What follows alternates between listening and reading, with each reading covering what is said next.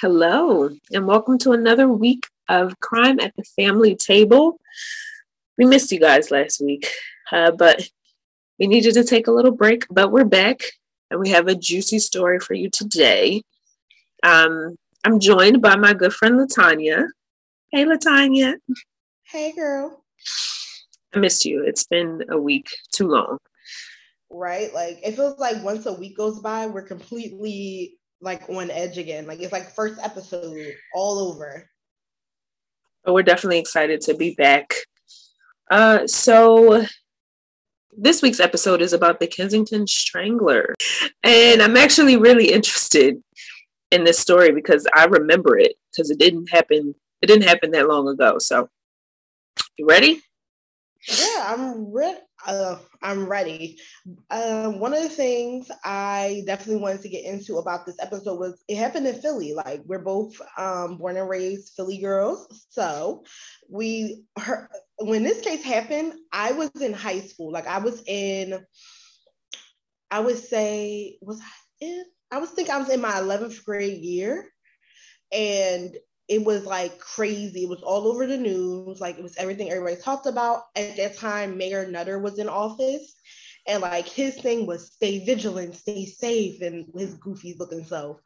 And it was just something that kind of permeated Philadelphia because, you know, when you think of people like the Kensington Strangler, you think of New York, you think of LA. Like, Philadelphia, like, we don't talk about serial rapists and serial killers like that.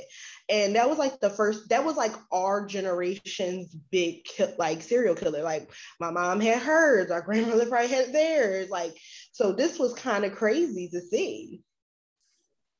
You said you were in high school in 2011. I was about to graduate college. I think I was in my junior year of college, and I was like, listen, I feel so old. A young whippersnapper we were, girl, like young and taut. Listen, I could finally get into the bars, but that's another story.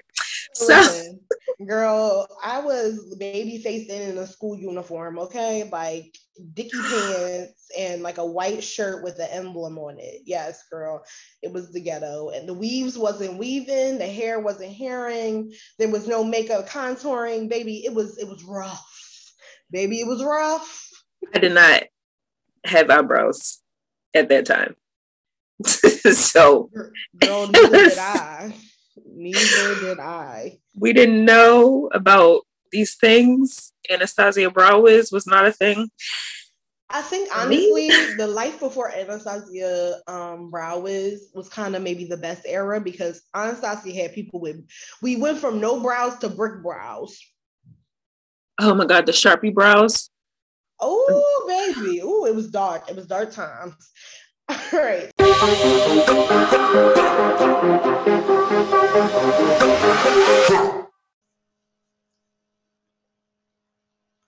One of the big things that anyone who's been in Philadelphia for any extended period of time will tell you is stay away from Kensington, especially after dark. Kensington, or Little Amsterdam, as me and my juvenile friends called it, was a part of Philadelphia that was no man's land. And a place of lawlessness and general bedlam, if to say the least. The 2010 was especially heinous. 2010 held a lot of sorrow, especially for three families that had to experience loss contributed by the Kensington Strangler. One of the biggest things that I think went on at that time was his crimes shone a light on the lawlessness that was going on in the area. That the Kensington Strangler really showed the lack of care given to that section of Philadelphia, the lack of protection that a certain population was receiving in that area, and a general sense of unsafety that had been unearthed at that time. So let's get into it. November 3rd, 2010, Elaine Goldberg was looking for a party. She was trying to find a Halloween party. The night before, she had, you know, she had been she had been 30 days clean from her addiction. She has actually lived up in like the Northeast section, and she was looking for like a drug-free, alcohol-free party to kind of celebrate because Halloween had just passed there earlier that week, and she really wanted to go out and have a good time.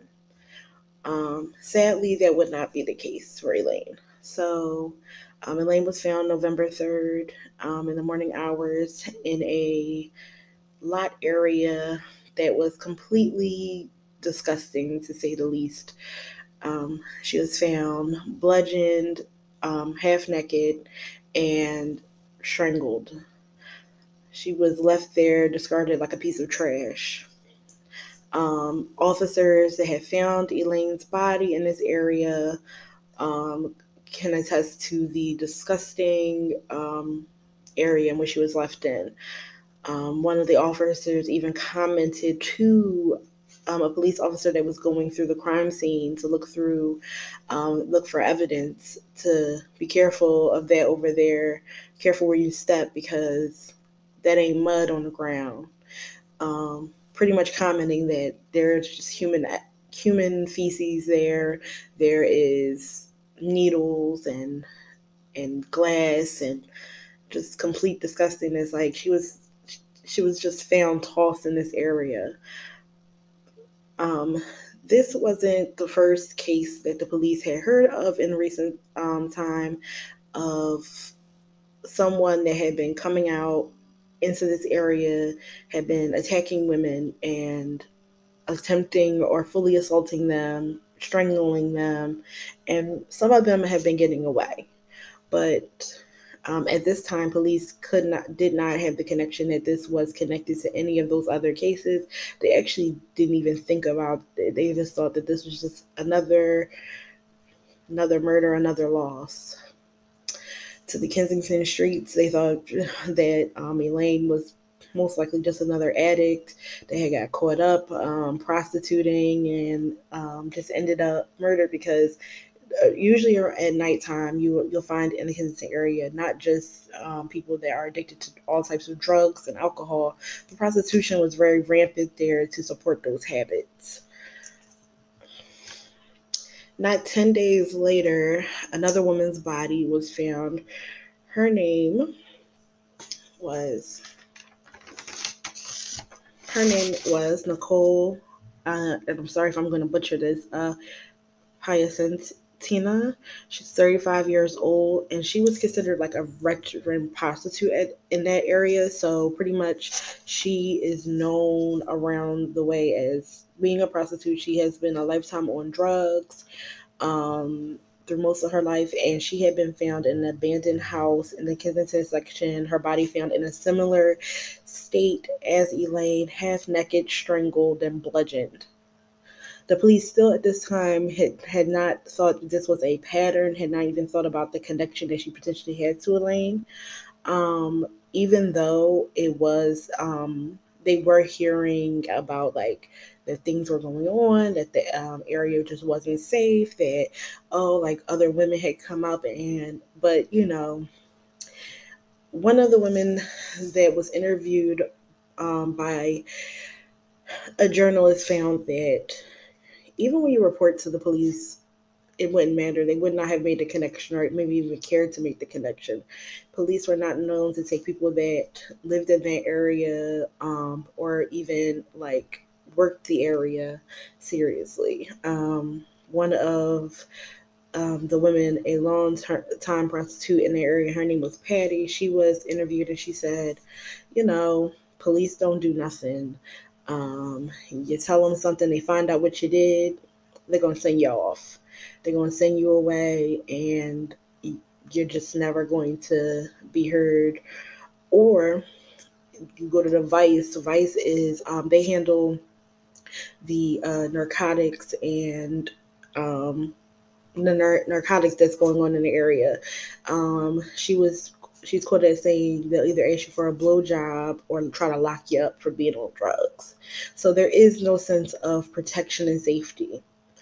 Someone who spoke very highly of Nicole was a woman by the name of Kat, who basically expressed that Nicole, like many of the women that worked the area of Kensington known as the Stroll, um, contested that she was a good person. She would look out for her, for the other girls that worked the area, and they would look out for each other and make sure that, you know, everything was good. Like one of the systems they had in place was, hey, like if you have a bad, they call them the dates, or like with a John. A John is somebody who is, like a John Doe, like somebody that's procuring your services as a prostitute. And I'm sure people have heard about it from movies and TV shows. That if you ever had a bad date with a John, they would take their license plates, and they had like a system that will work for them where they would keep that information and just make sure that, hey, like stay away from this car, like don't get into this car if you see them, stay away from them because they beating you up or they're potentially assaulting you. Like they looked out for each other. But something was different about November 12th. Nicole did not go on a pretty average date with a client on this date. She actually was seen going on what's called a walking date. A walking date is where a John will come up to you on the street and walk off with you to go where they want to go. This makes it hard because basically they can trap you into tight quarters and like an alleyway or something, and that is something that is pretty common. Like they can get you into tight spaces and it's hard, and they can be really up on you. It's like you're in a car and you can jump out there like in your personal space, so it's a little difficult. And it creates a really dangerous situation, and sadly Nicole succumbed to a situation such as this. Even at this time they still had not yet linked the women yet to each other. There was DNA that was found at both women's sightings, and they knew that something was going on in the Kensington area, but it really wasn't until a woman on November 28th was attacked by an individual that had a box cutter and was trying to threaten her by dragging her into a vacant lot, that survived through screaming and running from the assailant, that they felt like, okay, this is something that we need to check into. And this is something that really should be taken seriously. And they pretty much, everybody at this time was looking at the news, and you could see that they were talking about stay in, stay vigilant, don't go out. They were even telling women, hey, if you're working the area, don't maybe work at this like at night or whatever. Like stay in, stay vigilant, because he is he's being seen as someone that's very dangerous. So the same night that this happened, a man named Noel Quintana was arrested in connection with the attack of the woman that survived on the 28th. And he was found a few blocks from what had happened, and he was arrested. We'll come back to him in a little bit, but now, even though it's crazy, because this man Noel is actually not the Kensington Strangler at all. They have actual DNA of the Kensington Strangler on record, but they have not yet connected to him because he is basically in a pile of thousands of other men that are already in the database, and also the hundreds of men that they've been testing to figure out who the Kensington Strangler is. Sadly, they could not make this DNA connection before Casey Mahoney was found strangled and sexually assaulted like Elaine and Nicole. Sadly, she was found in the same exact state as them. Casey was trying to get her life together, much like Elaine was. Elaine was, trying, like I said, 30 days sober, and she had wrote on her social media like, hey, like 30 days, like she was really trying, putting in a good effort. And Casey, like a week before she was found on the 15th, had been taken to detox. So, but sadly, as people know that have ever dealt with addiction, there's these ups and downs, these highs and lows, and you may want to go to detox this day or get rehab and get help, and it may not stick. So sadly, even though it wasn't known that she even knew about the Kensington Strangler, or to be on the lookout, she knew the dangers of the street. So she had talked about to her best friend who had taken her to detox, like, had already been raped, and she had bruises and bumps and scars and bumps and all types of things on her skin from just life on the street. Casey Mahoney was actually only 27 years old when she was murdered, and it's sad to say that, like, she looked way older than she was, and this was after years and years of drug dependency ever since she was a teenager. And she was actually one of the only ones of the victims that wasn't originally from the Philadelphia area. She's actually originally from North Carolina, moved up in like the Scranton area, and then, kind of made her way as you do down into the Philadelphia area. And as people know, it doesn't really take much for drugs to kind of find you. People kind of leech after you, and they, look for you, and they kind of find you, and that kind of lifestyle just sucks you in. She had been in rehab multiple times, in and out. She leaves a son who at the time was in East Stroudsburg with his dad and the paternal grandmother living. And it's really sad because each of these women had a story, had a family, had friends who really cared about them and who could vouch for um, the love that they had in this world. And sadly, it was far too late to save them, because this this this person decided that their lives just weren't keeping. One of the things, like, I want to repeat, is that Elaine at this time was not in the Kensington area for drugs of any kind, and I don't even think it matters. Like, even if you're on drugs, it shouldn't fucking matter. Like, you should be cared about, your case should be investigated. But during the time of the case, like, it was people that were saying, well, why was she there, da da da. But like, people live in Kensington, people live in the Northeast, and they live around that area, and they're not on drugs. And she, like her friends and family said, like, she was looking for like a party to go to or something to do, like, for the weekend. Like, it wasn't something that, like, she was trying to find drugs or any kind, but she was just looking to have fun. And this man just used a crime of opportunity, and she was in the wrong place at the wrong time and met an unfortunate fate. During the time of Elaine and Nicole's case, there was a composite sketch made of the Kensington Strangler. He was noted to be a light-skinned man of Spanish descent, which is the reason why, one of the reasons why Noel Quintina was apprehended, because he did kind of match the composite sketch and description given by previous victims.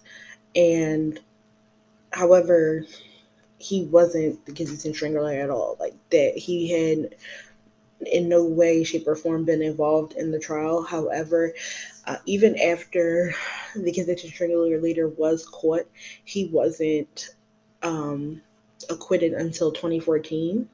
And it is unknown where he is today, but in 2014, he did.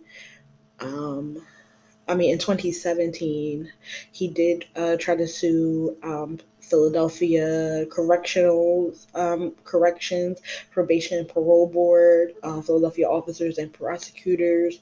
Also named specific officers involved in his lawsuit. for his treatment, unfair treatment, and for just like the mistaken identity and like what that led to in his life. Because I'm pretty sure that he could have lost job opportunities, life, when you just have your name plastered with a rapist and a murderer. It's never a good thing to just have your name just dragged through the mud. It took until January of 2011 for the real Kensington Strangler to be identified.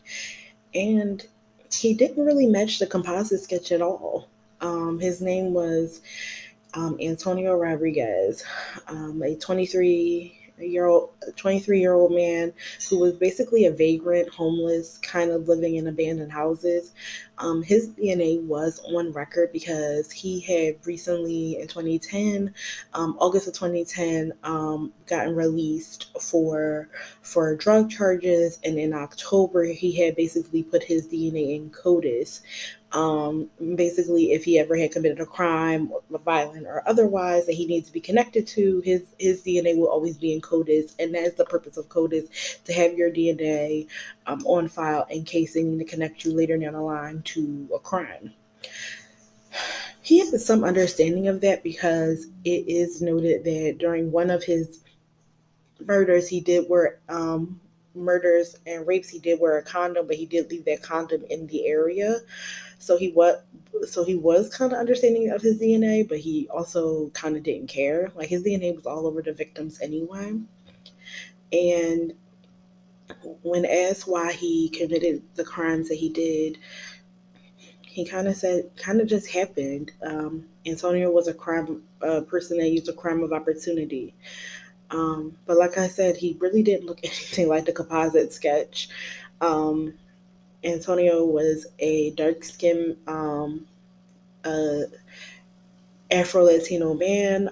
He actually had a very distinctive scar that went from his ear down to the center of his neck, that wouldn't be noticeable if it's at dark. And he definitely just did not look like the man that was described from people who had potentially seen the Kensington Strangler, who said that he was like a light skinned Hispanic male.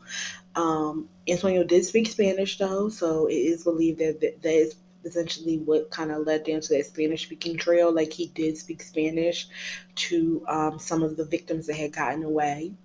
And that's where like the Spanish speaking, and also the Spanish speaking that he has said, because other prostitutes in the area, or and people passing, another prostitute in the area, when he had picked up Nicole, basically said like, oh, like, I saw him, and that's like who I saw, like, and she was one of those people that corroborated the sketch of him. um, but as you're going to find out, we're going to go over this in the future, is that witness testimony is not always good. Eyewitness testimony, even though it's the most commonly used form of evidence, is actually one of the least reliable. Your memory can be faulty. Like, we can go into a whole episode about like memory and things like that, but we'll save that for another time. But just know, like, eyewitness testimony is something that is very sketchy because things change. You can be adding details, taking away details that you may not even realize you're doing, because you may actually believe that what you're saying is matching, but it might not. You could be remembering somebody from days prior, or you could be making up details due to certain things. Like, for example, if in your mind you have a specific bias that Spanish speaking people are light skinned, or Hispanic people, and then you so for like yeah, like I said, if you have this bias in your mind that someone that is Spanish speaking is Hispanic or Latino, and only Hispanic and Latino people are light skinned, you may put those type of characteristics in your brain and take away parts that don't correlate with your bias that you already have. And that is why, like, memory can kind of be one of those things that's faulty. And then you put in the fact that people being it being dark, time when testimony is taken, drugs or alcohol consumed by the person, um, and so many other factors that could contribute to misidentification. So he did go to trial.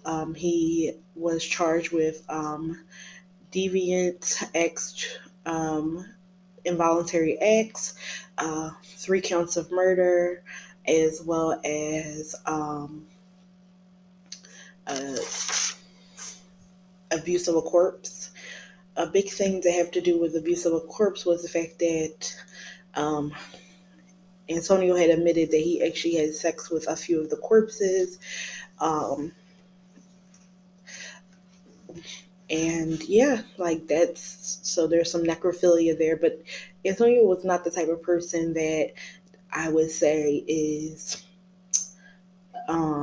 he's not a necrophile by trade. He's a person of crime opportunity, and he was basically, I think, testing out where he was going, because it started out with him doing the assaults, the choking, and things like that, and then he escalated. And I think he just was escalating into more deviancy, and the worse he could get. There's also understanding that Antonio this has suffered from long stints of mental health diagnoses and other factors that contributed to a lot of his criminality in his life. But this does not absolve him of any of the things that he has done. Something that I would like to end off with telling this case is from the judge that presided over his trial, was that you not only violated these women while they were alive, you violated them while they were dead. You didn't even give them peace. Antonio was sentenced to 3 life terms, and he is currently serving them right now. He is currently incarcerated in Pennsylvania prison. And yeah, like that's pretty much the case of the Kensington Strangler.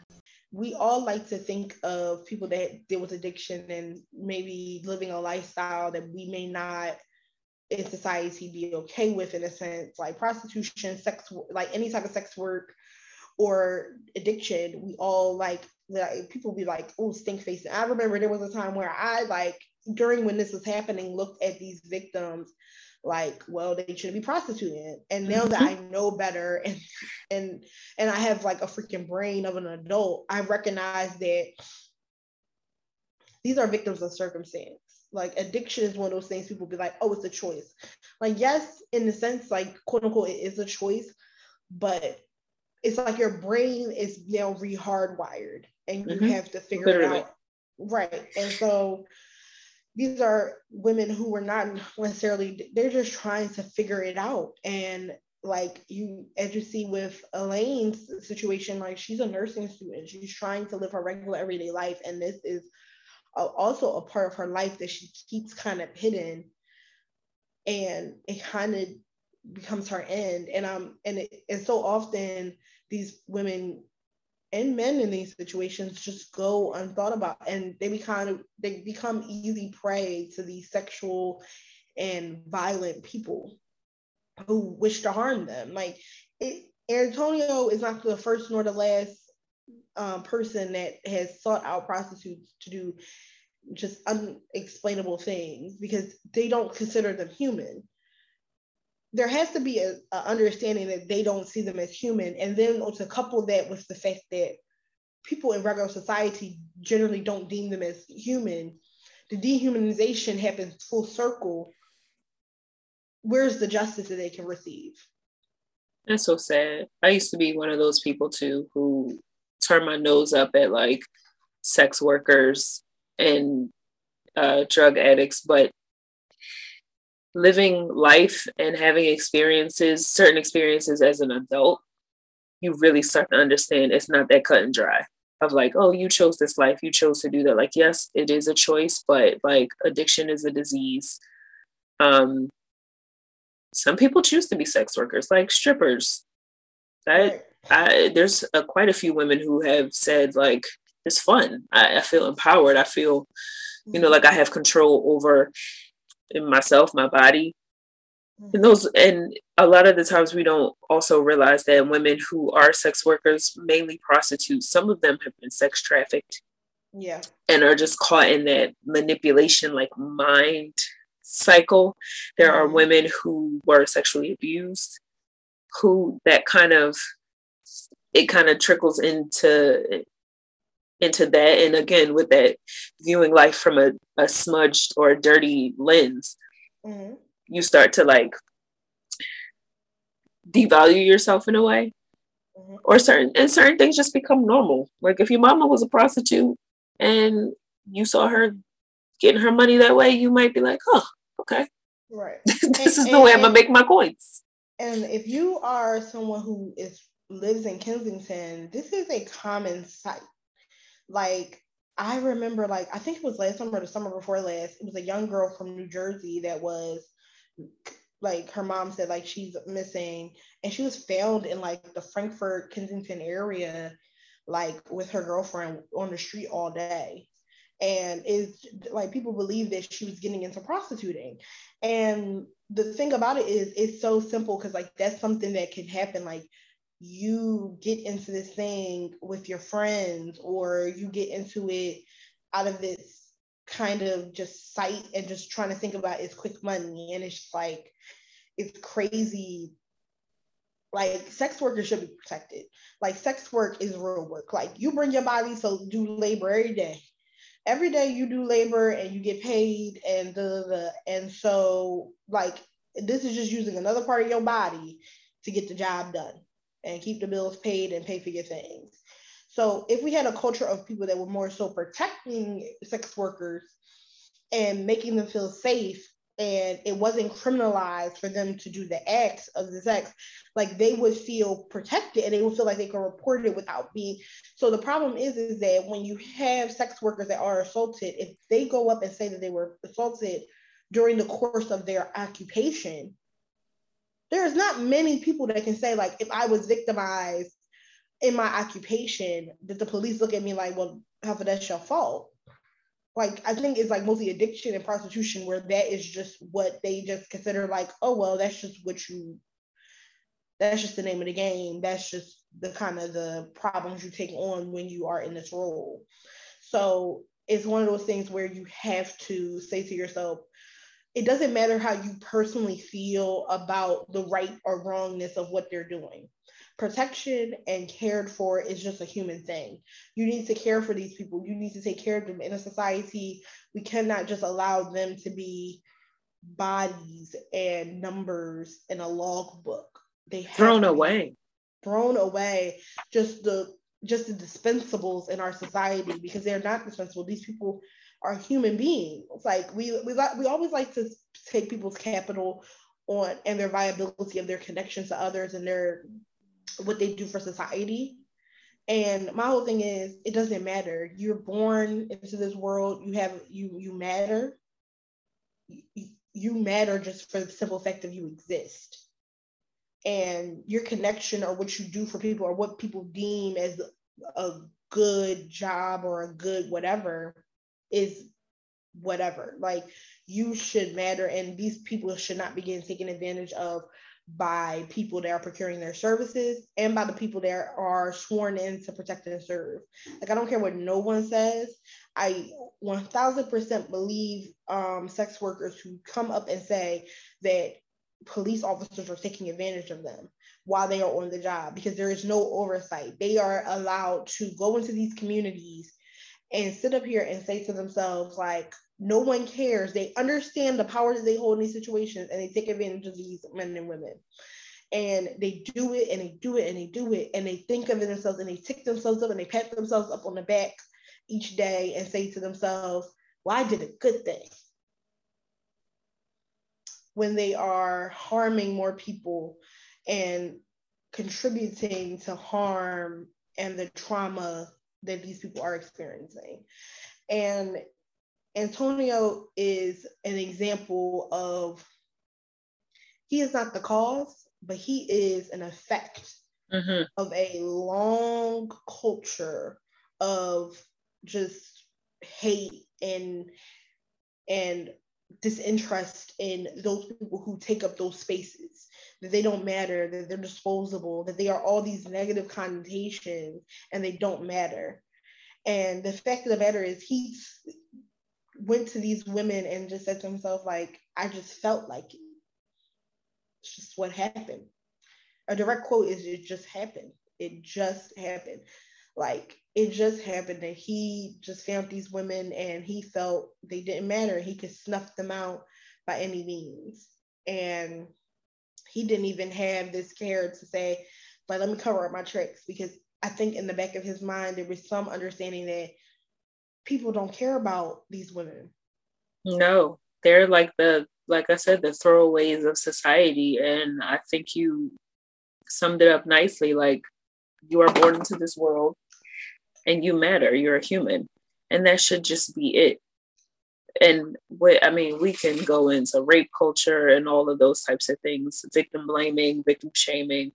But at the end of the day, if you're a human being, you matter and you have a purpose. And like I said, we don't know what these women and men have been through in their lives. We don't know. A lot of like people from the LGBTQIA community, they come out to their parents and their parents kick them out, and then they have no other way of surviving.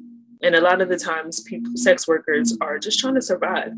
And I can personally relate to that. I'm just trying to make it to my next paycheck half the time. I'm just trying to make it to the next week or to the next 2 weeks. I'm thankful that my circumstances are different, that I don't have to resort to those things, but we have to keep in mind that everybody's lives, everybody's experiences, everybody's circumstances are different. And just because they are different doesn't make someone invalid, and it doesn't make them less of a person. Because we all have our stuff. We all got our vices, whether it's shopping or smoking weed or drinking or eating too much. We all have our thing. And I think if we can look at each other in a more human light and to relate to each other on that level of like, hey, you put your pants on one leg at a time, just like I do mine. I think that we could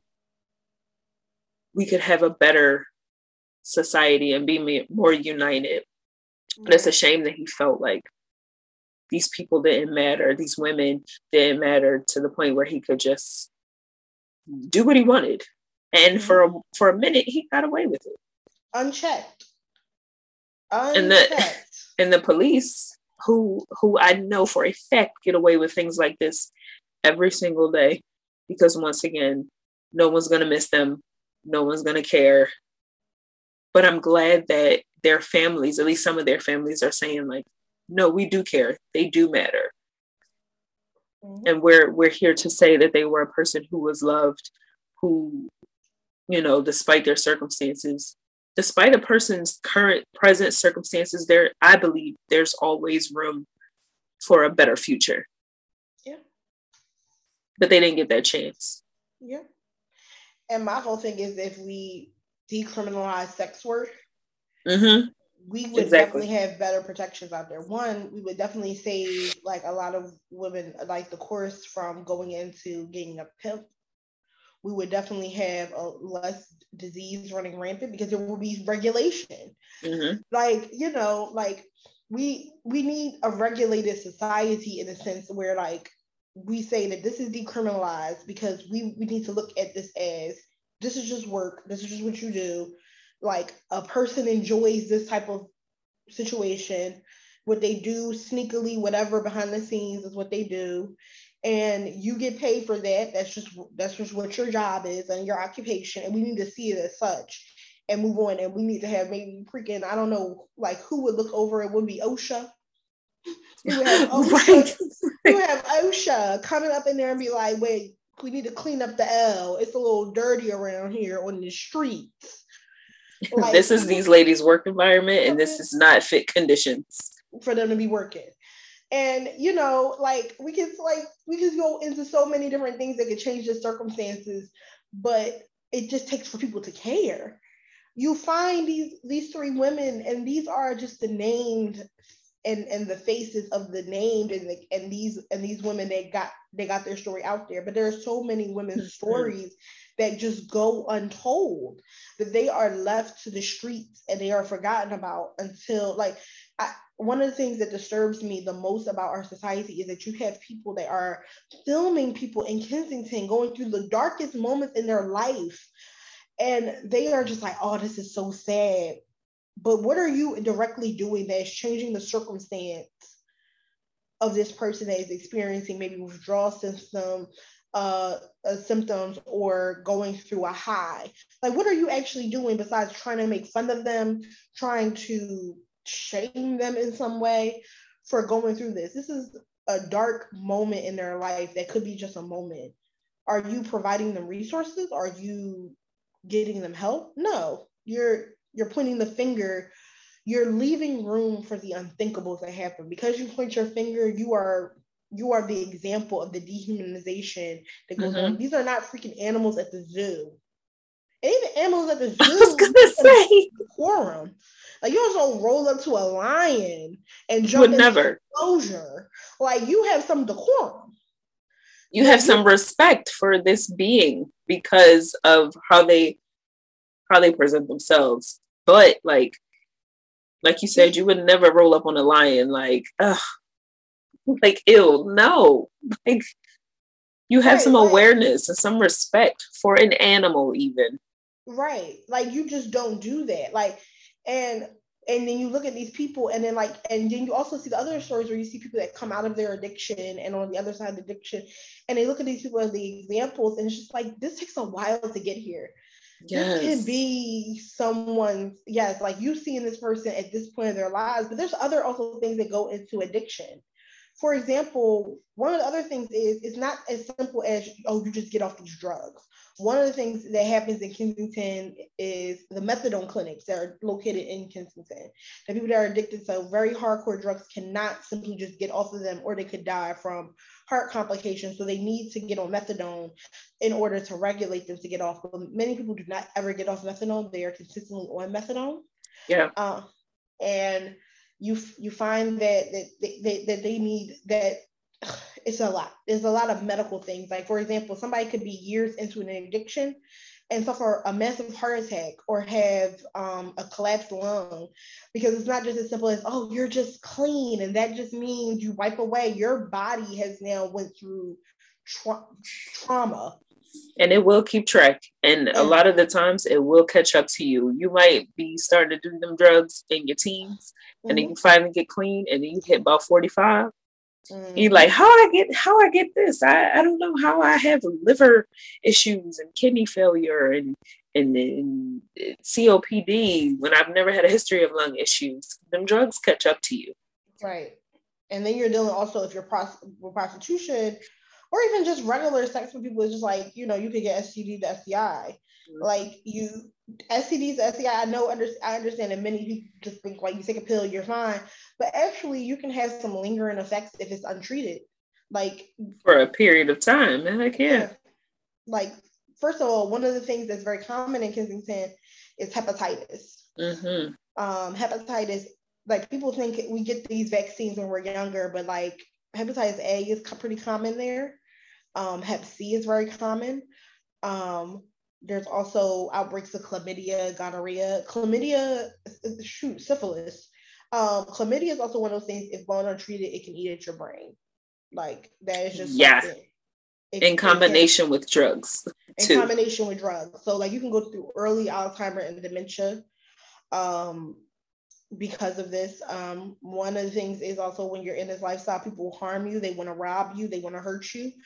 And it's kind of just like these tick marks that you're just taking with the game of, like, not only are you dealing with addiction, but when you're doing prostitution and then people don't care about you, you are just being victimized and victimized and victimized and victimized. Like, and guess what? That victimization then feeds the addiction, because you're just trying to cope. And what people don't realize is some of the people who are out there have mental health issues. A lot of people that I come in contact with who are either currently in addiction or they have that are in recovery from addiction are self-medicating. Things like illnesses like schizophrenia. If you are seeing and hearing things and you don't have like the resources or the information to say like, hey, I should go talk to somebody because this could be something like schizophrenia, you might go out and try to quiet those voices in your head and try to quiet the little purple bunnies that you see running across the street that you think you see. You might go out and be like, yo, okay, I know if I do this drug, I'm not going to see or hear these things. Right. So we have to keep in mind there's so many layers to addiction. There's so many layers to sex work. There's so many layers to the people that we see out in Kensington. And we have to be aware. We have to be fair, and we have to be mindful of like everybody's situation is different. Some people just get caught up. Like I said, some people have trauma. Some people have unmanaged, unchecked mental health issues that they're just trying to cope with. And we can't be judgy because who are we to judge? Like I said, we all got our stuff. We all have our vices. We all have things that we struggle with, whether it be your weight or your weed. Like you, we all have our issues and our problems. So I would just like encourage people to do your research, find more information, like, and don't be so quick to judge, because we all have been people pointing a finger like, oh my God, look at these people. How could they get to this point? And honestly, Kensington has gotten worse. And for the people who are posting them on YouTube and making money, again, what are you doing to help the problem? Are the profits that you're making, you going and giving them money for food? Are you investing in drug rehab programs or mental health programs? No, what are you doing? They're just filming it. They're just filming. It's a joke to them. It's all fun and games because it's so easy to point at, and well, at least I ain't them. Like, I got my shit with me, but at least I ain't there. At least I'm not on drugs, but and you could be. And the crazy part about it is, through a certain circumstances, your life could have gotten you there. Mm-hmm. And I know you like to look at that situation. A lot of people like to look at it, well, I'm not there because I did not make that choice. No, baby. Sometimes your choices make you. And another thing that can happen also when you're talking about like schizophrenia, like and stuff, and like mental health things, there is things called drug-induced psychosis that can happen, that where people like through the addiction, it can just click on a button that may have never wanted to be clicked on, and it lays dormant, and that can happen. So that's another whole thing. Like, first of all, some of y'all can be out here on these streets after just smoking weed with somebody who puts something in your weed. Hello. So don't think just because you smoke a little weed that you are free from the situation. Like, you can be in a situation where somebody flips you something and you could really be just going. So don't think that you're so above it. And drugs ain't drugs these days. We've seen so many people, especially everything that's been laced with fentanyl lately. Yeah, we definitely gotta go with the fentanyl conversation at some point, because fentanyl is it's wiping people out. Pills ain't pills no more. Weed ain't just regular weed no more. Like, you really have to be careful of the things you do. And like you were saying, like, okay, some people be like, I just smoke my little weed and I'm out of my business. I'm not out here strung out on heroin. But like you said, one different decision, one life circumstance, we all like a few life circumstances away from being out there with them. So on my end, I'm going to continue to pray for those people and hope that their future is brighter than their present, because it's a dark place out there. I've been out there as far as like visiting in the area. I've been on the L getting off at Kensington and Allegheny, and it's way worse than when I was out there seeing whoever I was seeing. Like, it's like tent city out there. Like, there are people living out there in tents, and it's just really sad. So, and I'm gonna say this, like, one of the big things that when we talk about is getting worse out there, that is not by coinky dink. That is something that is kind of no, it's actually a big decision being made by politicians, police, and all of these people They have stakes in the game of gentrification. The purpose of it is to kind of get all of these people from different areas kind of pushed into this one space. And are they going to put these people into support systems, getting them connections to groups, getting them help? No, they're going to lock them up. They are going to line the pockets of the prison system to get these women and men locked up for all types of small offenses or anything like that, even if they're victims of crimes. So it is very intentional what's happening in Kensington. Kensington is an area that is being allowed to eat itself from the inside out. And the police are basically zookeepers, keeping the animals in and watching them just eat themselves. I'm so sorry. And it's just so sad, like, what is going on there. And I'm so sorry. Don't die. I know, Jesus Christ. Like, okay. So with that being said, we are going to list some resources. If you guys are looking for family members that are out there that have been going missing, please let us know, because Kensington is known for that. It eats you at, like, people go missing from Jersey areas over and find themselves in Kensington doing drugs. So if you need help getting names out there, looking for people, we will definitely help you, because we have the Instagram page and we have a Twitter. We can put their name and face out there and get the word out about you looking for your family member that may be affected by addiction. You're looking for them. Do not let these people go as names and numbers, guys. I would like to say a rest in peace to the victims of the Kensington Strangler, Nicole Pacina, Casey Mahoney, and Miss Elaine Goldberg. All these women mattered and they are cared for. And Antonio Rodriguez needs to spend every bit of those 3 life sentences paying for what he did. All right, guys. I'd like to thank you for joining us this week for another episode of Crime at the Family Table. Like we said, find us on Instagram or on Twitter at Crime at the Family Pod, Crime at the Family Table. And we'll join you again next week. Bye. Bye. My God, you're choking to death.